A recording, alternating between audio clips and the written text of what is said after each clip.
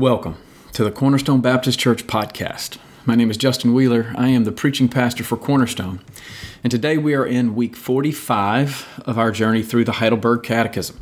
Today I'm going to be talking to you about questions 116 through 119. And this week's questions are all aimed at the Christian's prayer life. Question 116 says this: why do Christians need to pray? And then the answer comes, because prayer is the most important part of the thankfulness God requires of us. And also because God gives His grace and Holy Spirit only to those who pray continually and groan inwardly, asking God for these gifts and thanking Him for them. Now, this particular answer gets right back to the heart of what we're doing. We are in the gratitude section of the Catechism, and we need to remind ourselves that we've arrived at this point only because we've already traveled through the guilt and grace sections. We started out the year 2019 by opening the first pages of the Heidelberg and learning that the greatest problem facing humanity is not a political one. It's not a financial one, nor is it a social one. Our greatest problem is a spiritual problem. We live in a natural state of sin and misery. And God has graciously revealed to us that the root of all that has gone wrong in the world is the separation that exists between us and God, between the Creator and His creatures. We have sinned, and our sin debt sets us at odds with our holy God. But God's mercy is greater than our sin. In Christ, God has poured out grace to cover our sin. On the cross, Jesus paid our debt and has ransomed us from our guilt and into relationship with God.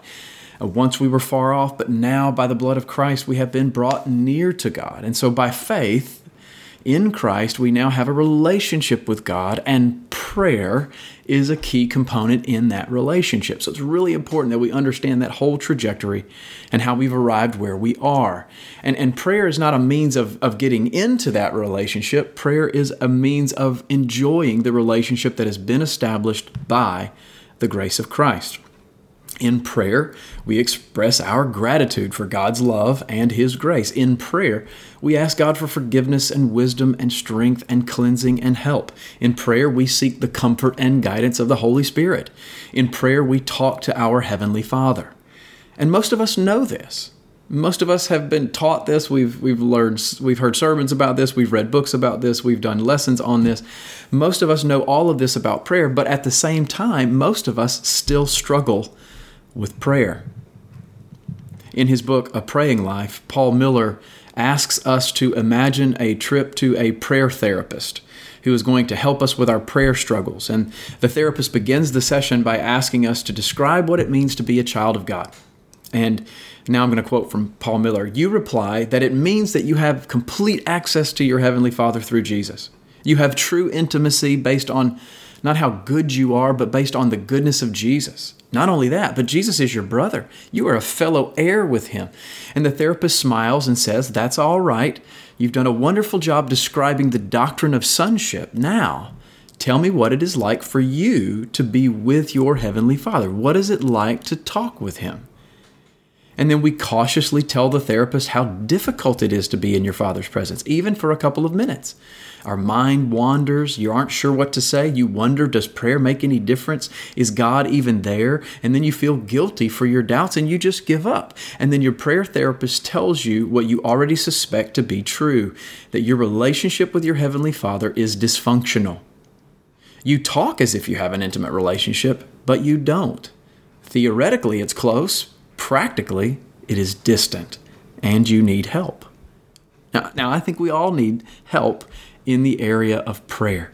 So let's see what the Heidelberg has to say that might help us. Let's look at question 117. How does God want us to pray so that He will listen to us? And the answer is this. First, we must pray from the heart to no other than the one true God, who has revealed Himself in His Word, asking for everything He has commanded us to ask for.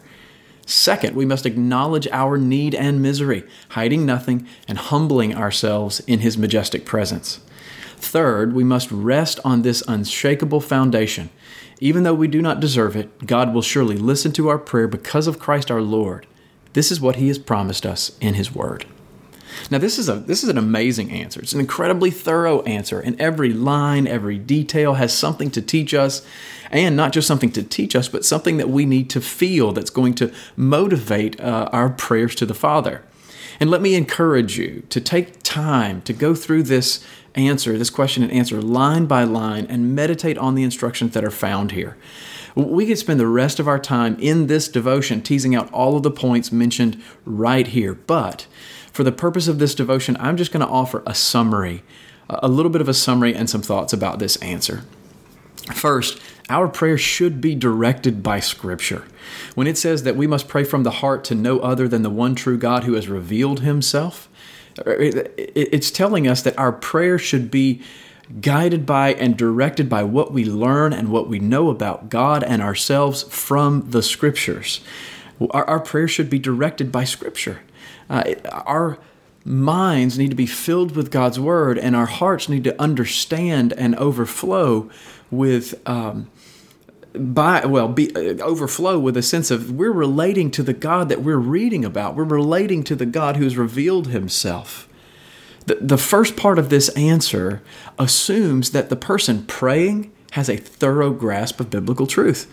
Right? God isn't interested in vain, repetitious, or arrogant prayer. He is God, and the way we approach him needs to be informed by what the Bible teaches us about him. And so prayer is not something that you just pick up and start on your own, irrespective of any other instruction. No, prayer needs to have some guidance, some direction. You need some handlebars for prayer, and the Scriptures are those handlebars. The Scriptures should be guiding and directing our prayers. Secondly, our prayers should be from a heart that remembers our guilt and God's grace. Right? That's second. We must acknowledge our need and misery, the Heidelberg says, hiding nothing and humbling ourselves in his majestic presence. We need to remember who God is, and we need to remember who we are. We are the ones facing sin and misery, not God. God is not obligated to do anything for us.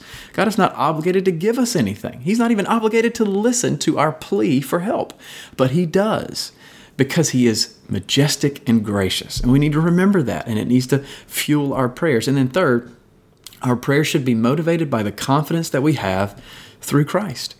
The third answer is we must rest on this unshakable foundation, that even though we do not deserve it, God will surely listen to our prayer because of Christ our Lord. We don't come to God in prayer on our own. We come through the blood and mediation of Jesus. It is because of him that we have a relationship to God, and this knowledge should guide and motivate us to prayer. And so our prayers should take these things, all of these things, and so much more into consideration. Our prayer should be directed by Scripture from a heart that remembers our guilt and God's grace, and should be motivated by the confidence that we have through Christ. Now, let's look at question 118. What did God command us to pray for? And the answer, everything we need, both spiritually and physically, as embraced in the prayer Christ our Lord himself taught us. Now, I don't know about you, but I've never really gotten over the fact that Jesus told his disciples that the reason they don't have certain things is because they have failed to ask for those things. He says, you have not because you have asked not. He also said that you don't have certain things because we've asked with the wrong motives, meaning that we simply ask for things because we have a desire to satisfy some fleshly appetite, not a spiritual one, not one that's guided by Scripture. So we don't have because we don't ask, and we don't have sometimes because we ask with impure, sinful motives. And all of this, and the Catechism, is aimed to help us realize, well, not only do we need our prayers to be guided by Scripture, but we need to understand that there's a particular posture for prayer. We are helpless children, and our God is a wise and loving and generous Father. We come to him with every need that we can think of, and when we run out of things, we look to him and we look to his word to help us grasp what our true needs are. And we ask for those as well. Too many of us take for granted that prayer, right? And we don't pray. Too many of us treat prayer like it's an unimportant thing, and therefore we don't pray the way God tells us to. Too many of us pray selfishly and get frustrated when we don't get what we want. But here's the reality. Now that we have a relationship with God through Jesus, our prayers should be shaped by that father-child relationship. We should pray with a sense of our Father's gracious presence. We should pray with the knowledge of His fatherly generosity. We should pray with our mind on His kingdom and how He wants us to live in this world. That's kind of how I would summarize the way Jesus teaches us to pray in the Lord's Prayer, right? The Lord's Prayer is summarized for us in the answer to question 19.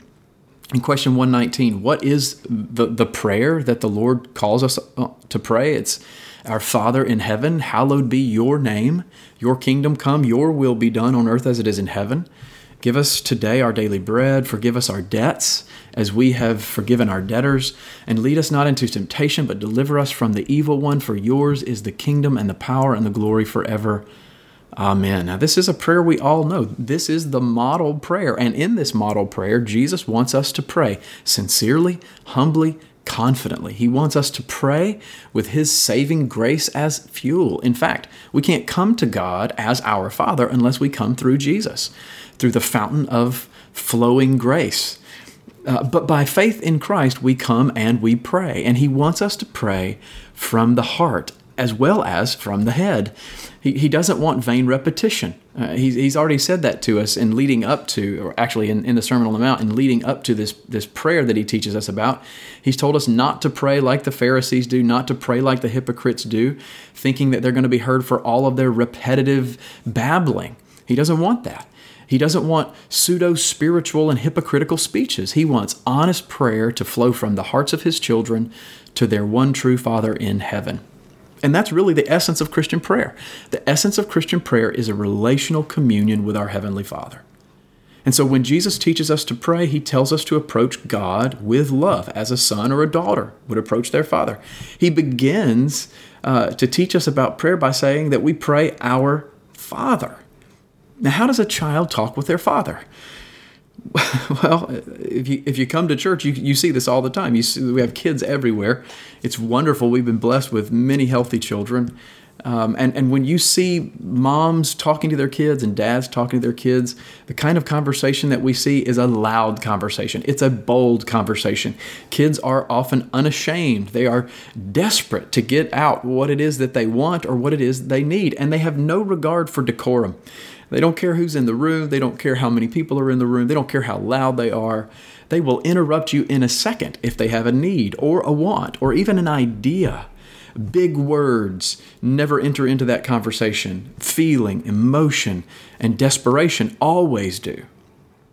And that should be how our prayers are with the Father. There should be this knowledgeable, humble, relational dynamic of a father hearing from his children.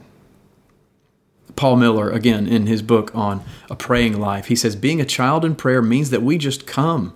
Children aren't tied up in all the details. They just come to their parents. Jesus invites those of us who are weary and heavy laden to come to Him. He doesn't call the organized and fixed up. He calls the broken. Why do we forget that when it comes to prayer, the dirty, the imperfect, the broken you is the real you? Don't try to put on a spiritual facade in prayer. You can talk to God about whatever is on your heart. So just come as you are. Be weak. Be open in prayer before God. And in this way, you are remembering and applying the gospel to your prayer life. We need to learn helplessness. This is what a child reflects. This is what the parent-child relationship reflects. So don't come to God pretending to be something or someone that you're not. He can see straight through that. But come as you are. Come open to God, understanding that your greatest need is His saving grace. Repent of your sin, confess your sin, and receive Jesus' love and mercy and grace. And when you come to the Father through Him, bowing down in prayer, you will find all the love you will ever need. So come broken before God and find compassion. Come needy and find His supply. Come confused and find His wisdom. That's what prayer is all about. Now, I really appreciate you joining me today to learn about prayer. Next week, we're going to dig a little bit deeper into the Lord's Prayer. That's why I haven't gone into it with any depth today. We're just setting the groundwork, setting up a framework for understanding. Now, next week, we're going to learn what it means to pray Our Father. We're going to learn what it means to pray His will be done. And so we're going to continue to study and dig deeper into the Lord's Prayer in the weeks to come. And I hope that you will join me for that discussion as we look at Lord's Day 46 and question 120 and 121. Now, if you want to learn more about Cornerstone Baptist Church, you can find us online at cornerstonewiley.org. You can follow us on Instagram or Twitter at CBCWiley. You can find us on Facebook at facebook.com/CornerstoneWiley. And you can subscribe to this podcast on iTunes or Google Play or whatever your favorite podcast catcher is so that you can stay up to date on all the new content. Thank you so much for listening.